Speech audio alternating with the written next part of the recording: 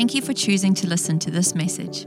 At Coastal, we believe in changing and enriching lives through the power of the Word. We pray that this message would be a blessing to you.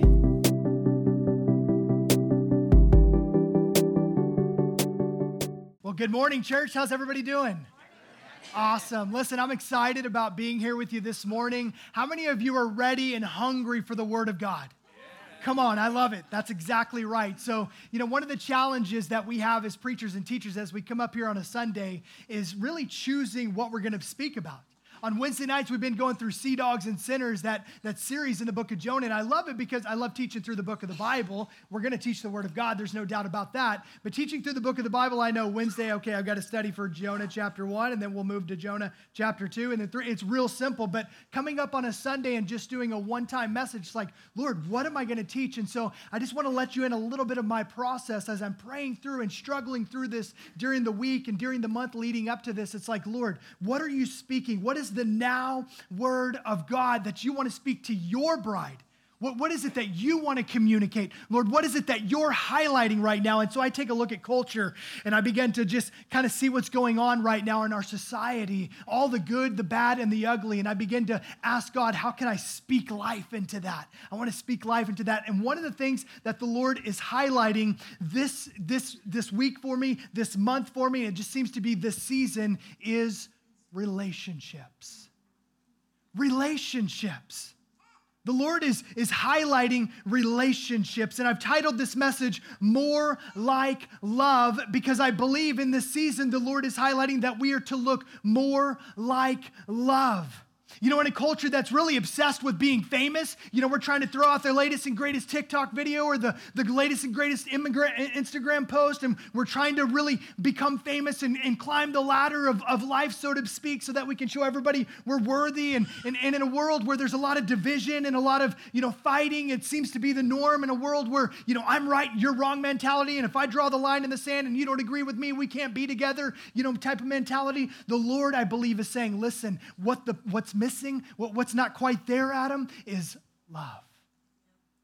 Love. I need you to look a little more like love.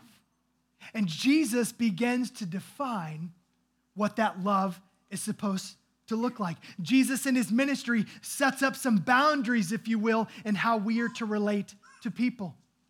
If you were to talk to a psychologist or a medical expert in the relationship field, they'll tell you that there's typically 4 basic types of relationships. There's family relationships, there's casual relationships, there's friend relationships, and there's romantic relationships. Now, within those relationships, they are defined by the boundaries that are set up in them. Like family relationships for my house, you got the key to my door. You've got the code. You can just put in the code, you can open the door. Nobody's going to question you if you open the door. You don't have to call me first. You don't have to knock. A lot of times they do call because they forget the code, but you can just press in that code and they'll walk right in the door. Now, if you're a casual relationship, you don't have that code. I didn't give you that code. And if you walk in my door, we live in Florida, okay? We all carry. It could get real dangerous, right? I've set up a boundary. You don't have that. Yeah. So my romantic relationships, it's actually singular. I only got one, and nobody has access to that except me. And so there are boundaries, and it's those boundaries that begin to define those relationships. And Jesus in his ministry sets up these boundaries, if you will, to teach us and to show us what love is supposed to look like.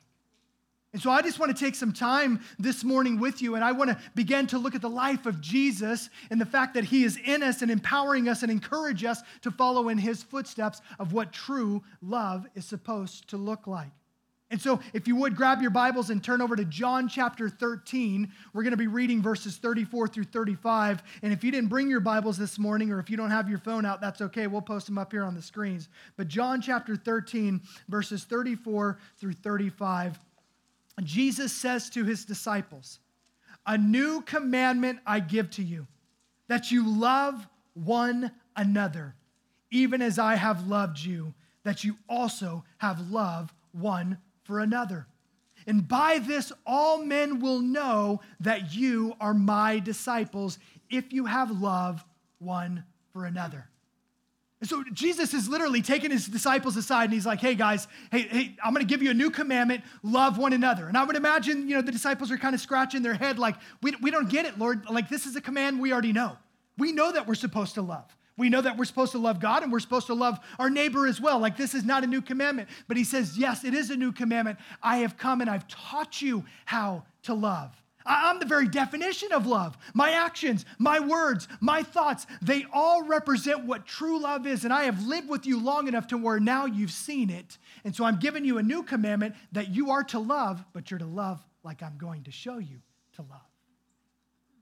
And I love it. And one of the reasons that Coastal Family exists is to equip and empower us to bring heaven to earth. And one of the ways that the kingdom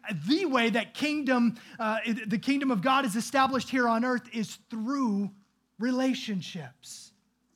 And so I think relationships are of absolute necessity. How do we relate to one another in the body of Christ? How do we relate to one another outside the body of Christ? Because how we relate to one another really testifies to the true and the authentic love of Christ. And Jesus, by his very lifestyle, begins to define what true love is supposed to look like and what the power of love looks like so that you and I might look a little more like love. And Jesus didn't walk around just saying, I love you. Peter, oh, I love you. Martha didn't open up her lunch pail and go, oh, Jesus left me a note. I love you. That's so awesome. Like, those things are great. Those things are reassuring. Tell people you love them. Women need to hear that you love them. And since I've been married, I've realized you got to tell them more than once. I don't know what it is, but women tend to remember absolutely everything except that one thing. And so you got to constantly remind them that you love them. When I got married, I told my wife, I love tacos. End of story. Never had to bring that up again, ever. She didn't wake me up in the middle of the night. Adam, what's going on? Is everything okay? What's going on? Do you love tacos? What? Do I love tacos? What are you talking about? What is wrong with you? What time is it? Don't worry about what time it is. Just answer the question, do you love tacos? I told you I love tacos when I met you. Yeah, but it just doesn't seem like you love tacos. Okay, I love tacos. Yeah, but I just don't feel like you. I wish you told me you love tacos more. Like, that doesn't happen because she remembers I love tacos. But it's important that I say I love you to her. And so, yes, I'm going to say I love you to her. But when Jesus is talking about love, he's not talking about just telling somebody that you love them. He's saying you need to show them through your actions, through your words, through your thoughts that you love them. And so my question is, what does love look like? And Jesus answers that question for us. Jesus doesn't address so much as telling someone that you love them, but showing them that you love them. And so I want to turn over to Philippians chapter 2, and I want to take some time this morning and really show you how Jesus teaches us to love. Philippians chapter 2, I want to read to you verses 1 through 11, and you can follow along with me here. But Philippians chapter 2, starting in verse 1, it says, "Is there any encouragement from belonging to Christ? Any comfort from his love? Any fellowship together in the Spirit? Are your hearts tender and compassionate? Then make me truly happy by agreeing wholeheartedly with each other, loving one another, and working together with one mind and one purpose. Don't be selfish. Don't try to impress others. Be humble, thinking of others better than yourselves. Don't look out only for your interest, but take an interest in others too. You must have this same attitude that Christ Jesus had.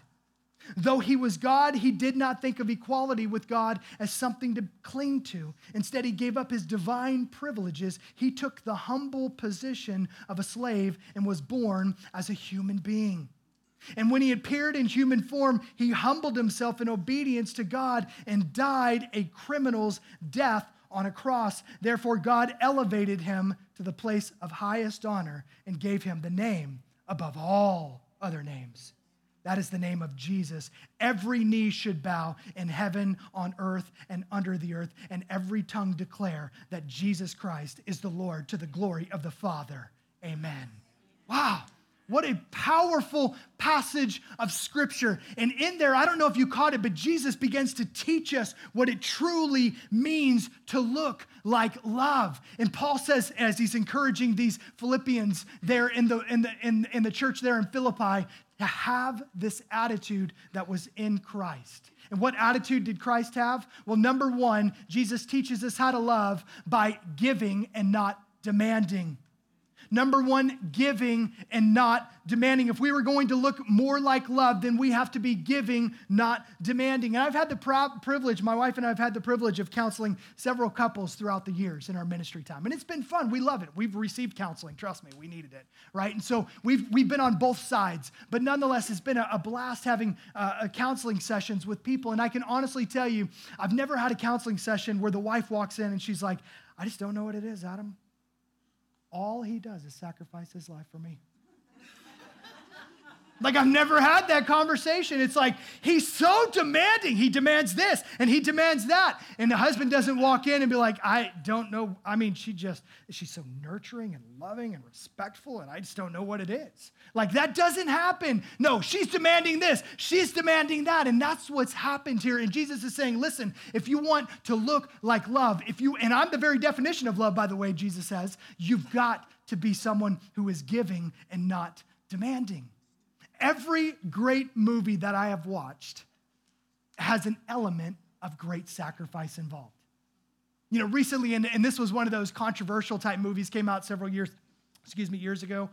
It was Hacksaw Ridge. Anybody see Hacksaw Ridge? It was such a great movie. But it was one of those controversial movies, right? It's like, oh, it's one of those anti-gun, anti-war movies. And I'm like, I don't know if I want to watch this one. But when I watched it, I was so inspired. Like, you couldn't help but be inspired. Why? Because it didn't matter what your stance on guns was. It didn't matter what your stance on war was. Here you've got an individual that's willing to sacrifice his entire life. Why? To save the lives of others. It's got the element of a sacrifice. And this is what he says. One of the greatest quotes in there was, while everyone else is going to take lives, I'm going to be saving lives. Wow. I mean, it's great. We love to watch movies about it. We love to read books about it. But when the rubber meets the road, it's so hard for us to live it out and actually sacrifice our lives. It's hard for us to think of others more highly than we think of ourselves. Without it, relationships can't grow. It will be stunted. And most of us are more accustomed to demanding in our relationships rather than giving in our relationships. And when you think about it, if you have somebody that gives and you have somebody that gives, there's nobody in need. But if you have somebody that demands and somebody that demands, you got two people in need. Giving, not demanding. Think about this. Our relationship with God requires sacrifice. Pick up your cross daily and follow me, Jesus says. And his relationship with us required nothing less than the sacrifice of his son, Jesus, on the cross. Why? Why would he sacrifice? So that you and I could know what love looks like. Wow. And so in order for Jesus to show us what this love looks like, if we look at the passage we just read, he gives up several things in order to give to us. Number one, Jesus gives up the right to live like God. I want you to notice with me in verse 5 through 6 that we just read, it says, you must have the same attitude that Christ Jesus had. Though he was God, he did not think of equality with God as something to cling to. 2,000 years ago, Jesus gave up the right to live like God. He didn't hold on to the right or to the advantage or to the privileges of being God himself. And he wasn't trying to be equal to God. He was God, but yet he was willing to give that up and not hold on to it. Why? So that you and I would know what love looks like. He gave up the right to act like God. So not only did he give up the right to live like God, he gave up the right to act like God. Notice with me in verse 7, it says, instead, he gave up his divine privileges. He took the humble position of a slave and was born as a human being. And so he literally gives up his right to act like God. And that word in their divine privileges can also mean emptied out himself. And that word emptied out is the Greek word kenos, which can mean empty, evacuate, vacate, to deprive, to divest, or to relinquish. And because it was impossible for God to come dwell among men in his godly form, he had to change his outward form to do it. And so he chose to become a man. And the only way he could do that is to willfully, deliberately, and temporarily limit himself. And so he did. He emptied himself. He gave away the divine privileges, and he didn't become less of God. Don't get me wrong. That's not what I'm saying. But he gave up certain things so that he could become a man. Jesus needed the Holy Spirit, and he was born with the Holy Spirit, but he needed the Holy Spirit to fulfill his ministry, just like you and I do. He gave up certain things. Why? So that you and I could know what love is supposed to look like. So not only did he give up the right to live like God and to act like God, but he gave up the right to look like God. We're told in Scripture that Jesus was clothed with divine splendor before the incarnation, before he became a man. Divine splendor. And then it says here he became a human. And he became a Jewish boy, right?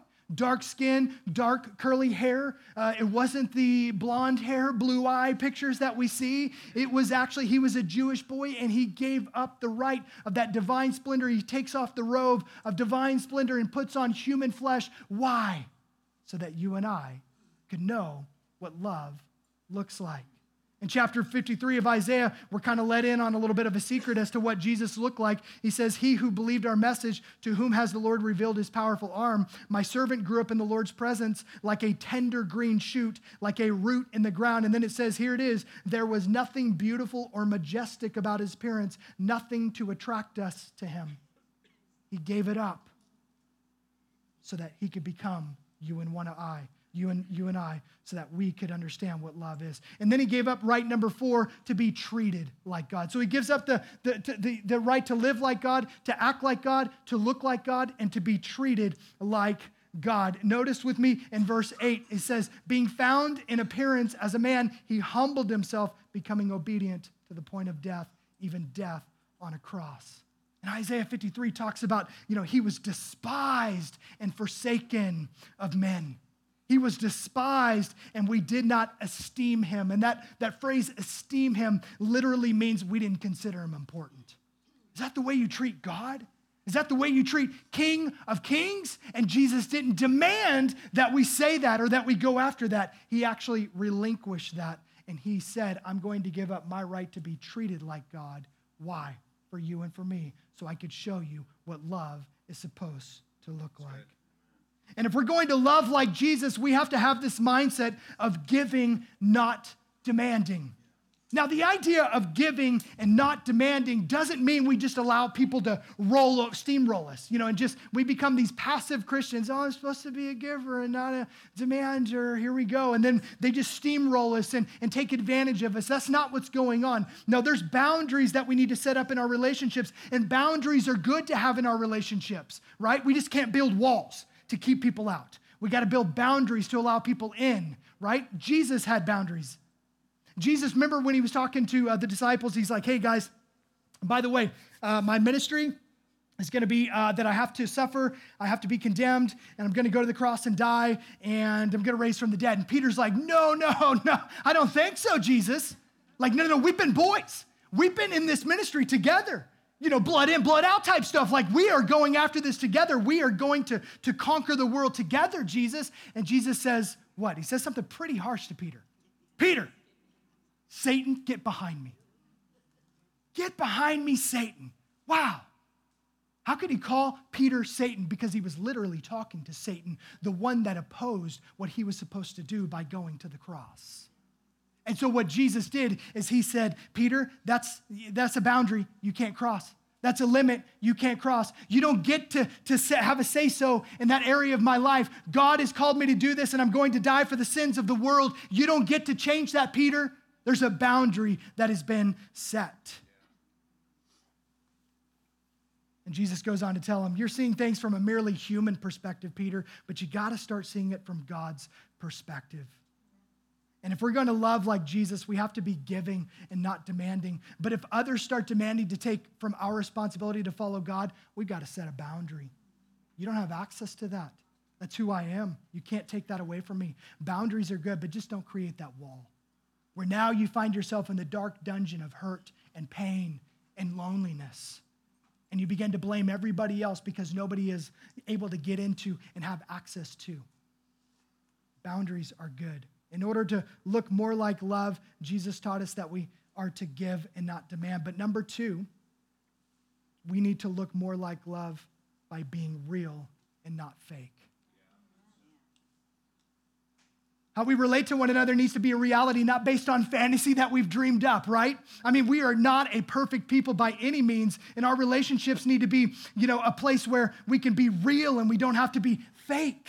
And we need to create that safe place. We're a people in process, and our relationships need to be that safe place where people can come and process. They can be vulnerable. They can be themselves. They can start sharing with you their dirty laundry, so to speak, and they're not scared that you're going to throw them under the bus or that you're going to go talk smack behind them and throw them under the bus to somebody else. But it is a safe place.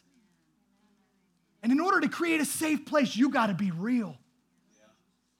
And I know you're probably like me, you're arguing on the way to church, and as soon as you walk through this church doors, you're like, oh, God bless you. Like, I know. I've been there, right? You're screaming and yelling at your kids, and the phone rings. You're like, hello? Yeah, oh, yes, of course, yes. No, everything's good. Yes. I know how it is. We tend to think that in order for people to receive us and like us, that we got to somehow be fake. And that's not the reality. We've got to be real. Otherwise, our relationships can't grow. And so on one hand, it's got to be a safe place, but on another hand, it's got to be dangerous because Jesus should be in the middle of our relationships. And when Jesus is in the middle of our relationships, that old man is about to go. And it's dangerous for that old man because a new man is coming because Jesus is in the middle of this relationship. So we need to create both a safe and a dangerous place for people to be real and not fake. Now, this is what Jesus did. He exemplified this. Remember the story of the woman that was caught in the act of adultery? I mean, here she is. She's thrown at the feet of Jesus, and there's a crowd around. She's probably half naked, and she's laying there, dirty from the dust, and you've got these men who could care less about her yelling at Jesus, hey, the law says that we should stone her. What do you say we should do? And Jesus is down looking at her, and I'm sure there's tears and shame and guilt as she just lays there waiting for what's going to happen. And Jesus begins to write in the sand. And we love it. We know the story. We don't know what he wrote, but we can only imagine it was their sins or something like that. And so, but one by one, they just, walk, tail between legs and leave. And so as soon as that last person leaves, Jesus is watching him go in the distance, and he looks back down at this beautiful woman that he loves so dearly. And he says, hey, look around. Who condemns you? And she looks around, and then she looks back up at Jesus with a little glimmer of hope, and Jesus says, neither do I. A safe place. But he didn't keep her right there. What did he say to her? Go and sin no more. I love it. He empowered her by creating a safe place to go and sin no more.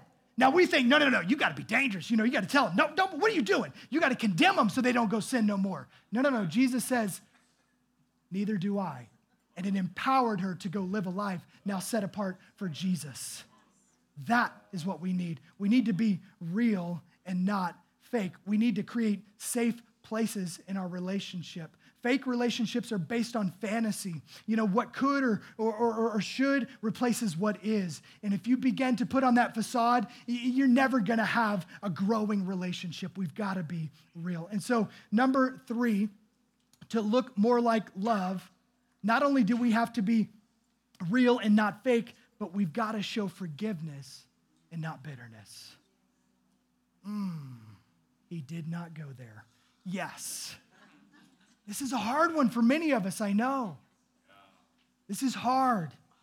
But many relationships can go from 0 to 60 with 3 words. Please forgive me, or I forgive you. Wow. And it just sets a person free. A relationship flourishes when we're willing to forgive past hurts and disappointments, and refusing to forgive is like carrying a garbage bag over our shoulders just with our past hurts. And every time somebody hurts us, we just throw it in there again, and it begins to weigh us down and hold us down, and we get depressed, and we don't know why life is like it is, and we're just so bummed about it. But in healthy relationships, there are no garbage bags. Out of love, we take the hurt and the disappointment of the past and we burn it up in the flames of forgiveness. What greater gift can we give someone than to set them free from the weight of their mistakes? When we unlock others from a past they can't correct, we free them to become all they can become. And we free our relationships to become all they can become.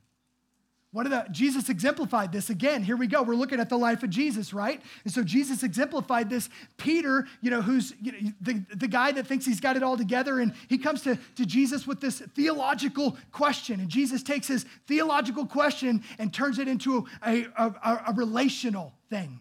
Peter comes and says, Jesus, I know the theologians of today are saying 3 times that you should forgive somebody. What do you think about this 7 times? 7's like that, perfect number, 7 days of creation. I don't know how it went down, but he says 7 times, and Jesus looks at him and says, Peter, I understand you're coming from a theological perspective, but I want to come to you from a relational perspective. 70 times 7. And Peter, how many ever times you need to forgive somebody, that's how many times you should forgive somebody. And then he goes on and he explains. He goes, hey, listen, I want you to think about this for a second, Peter. There's a king. Okay, a king. And there's a guy that owes him $1 billion. Literally in the Greek, when you read this story, he owed him a lot of money, and it equates to almost $1 billion.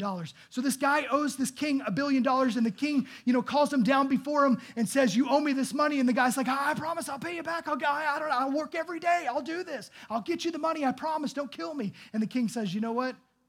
We're done. You're forgiven. Your slate is wiped clean. You no longer owe me the $1 billion. I mean, can you imagine the weight that was lifted off that guy? I mean, I got a little bit of credit card debt, and when that's gone, I'm like, whoo, but $1 billion? Like, wow, I mean, the weight that was lifted off this guy's shoulders. And you know what he does? You think he'd go away rejoicing, but he goes away and he finds this guy that owns him, literally in the story, like $10. And he chokes this guy out because he owes him $10 and he can't pay him back, and he wants it now. And the guy's like, I promise I'll pay you back. And he's like, you're done. And he throws him in debtor's prison. And the king gets word about it. And the king says, this is not the way this works. What are you doing? And the king takes him and throws him in debtor's prison. And then Jesus says something radical that nobody wants to hear. He's like, hey, if you don't forgive somebody, guess what? Your heavenly Father's going to do that. And you're like, what does that mean? I don't know, but it's scary. And so I don't want to not forgive somebody. And the whole point of the message is, how much has Jesus forgiven you? First chance, second chance, third chance, fourth, fifth, sixth, seventh, eighth. He has forgiven you $1 billion.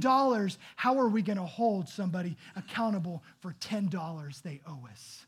We've got to learn how to forgive and not have bitterness. Wow.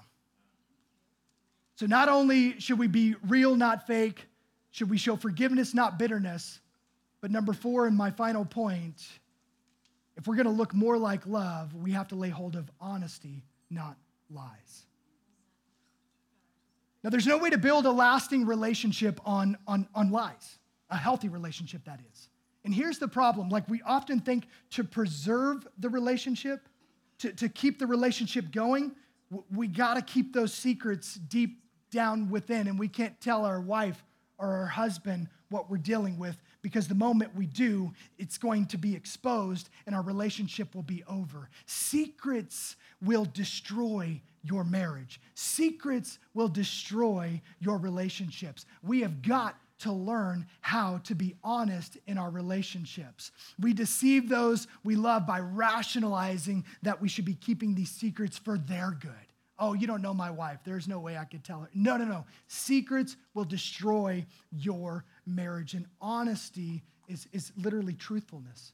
And we need to bring honesty into our relationships. Honesty is not saying everything that goes through your mind. I mean, that's transparency. And you can be honest without being transparent. But honesty is the key to our healthy relationships. They've got to be based on honesty and not lies. Listen, lying to someone to avoid conflict, Psalm 12:2 talks about this. It's called flattery. And that's not healthy. Flattery is not healthy. And again, when we're honest, sometimes it hurts people's feelings. And that's the last thing we want to do. So oftentimes we avoid being honest because we don't want to hurt somebody, and so we just decide not to. But listen to what Proverbs 27:6 says. It says, wounds from a friend can be trusted, but an enemy multiplies kisses. Wow. We need to be honest in our relationships. And I get it. There's ways to be honest in our relationships, right? Jesus came with both grace and truth. And so, yeah, and I don't know what that looks like in every situation. I can tell you that for one daughter, I'm going to go be honest one way, and for another daughter, I'm going to be honest a different way because I know how they're going to receive it, and I know how they're going to receive it. And that's why relationships need to be real and not fake, so we actually know one another and how to relate to one another. Honesty, not lies.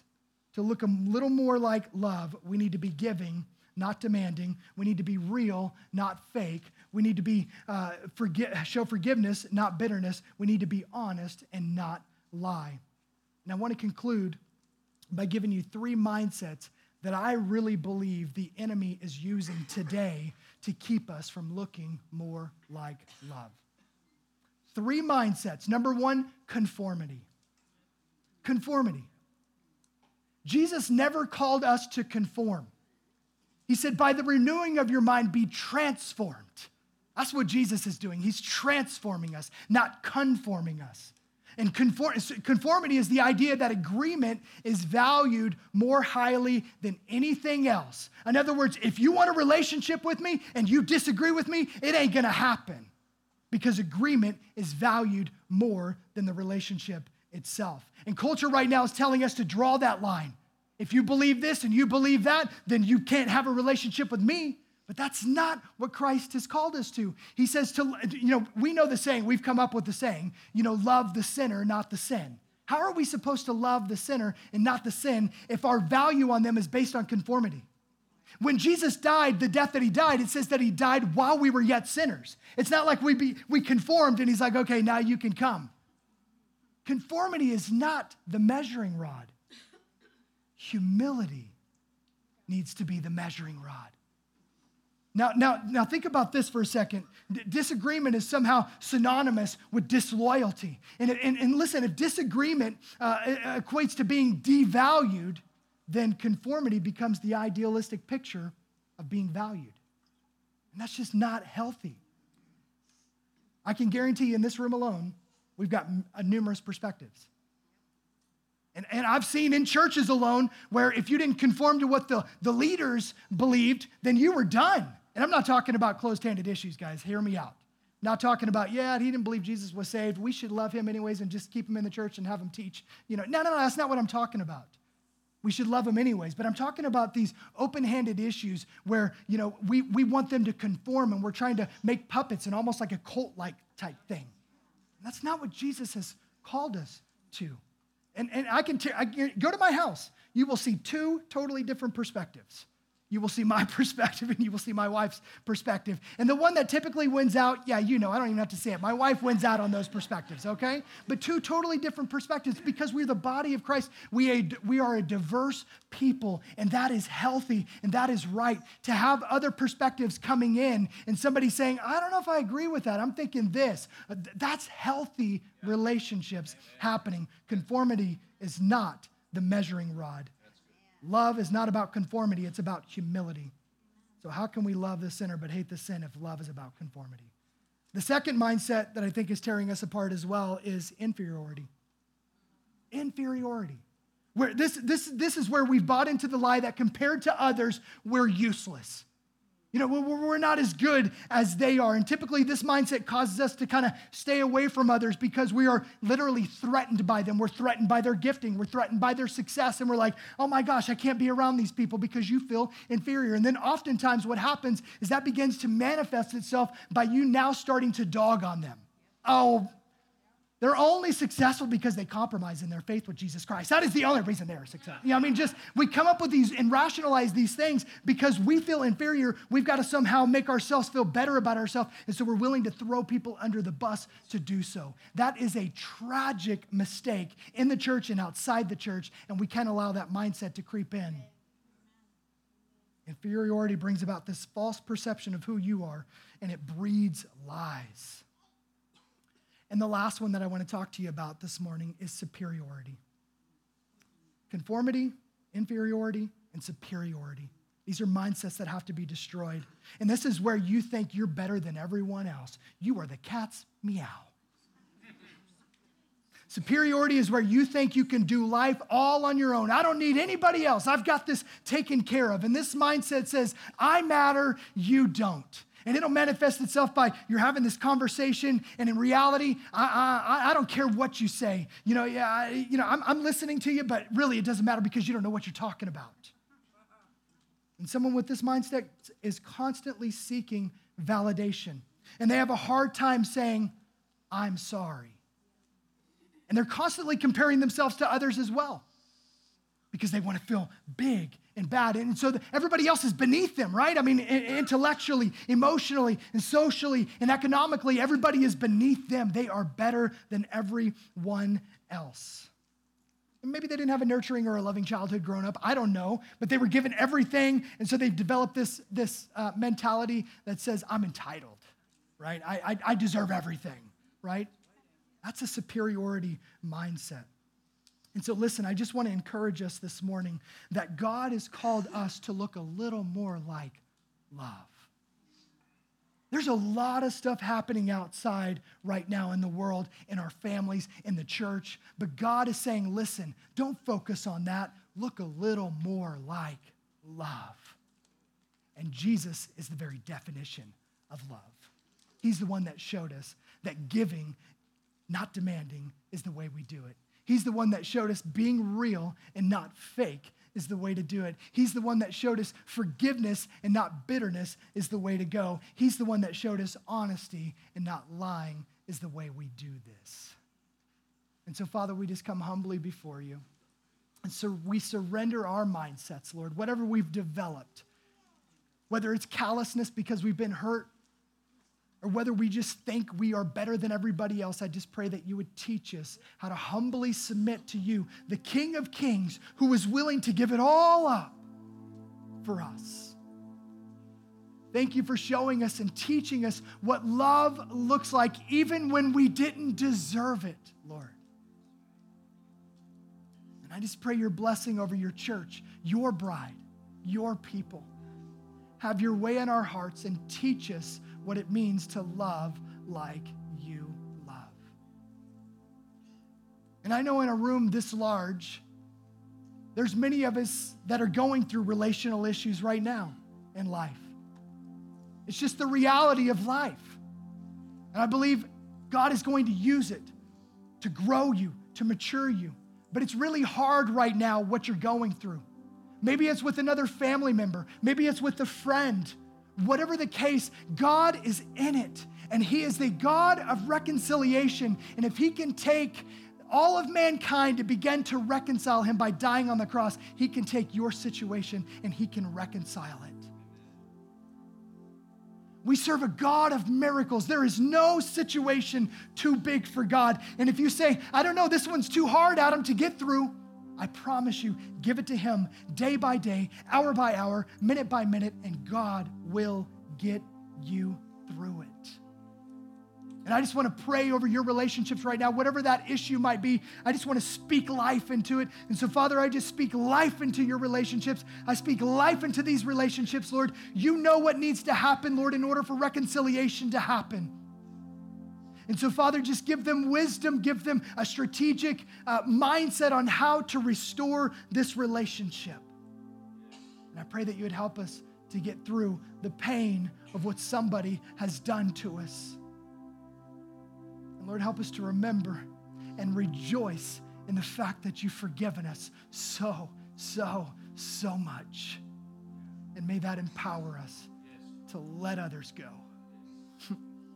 Help us, Jesus. We need you. We need you. In Jesus' name, amen. Listen, church, God bless you guys.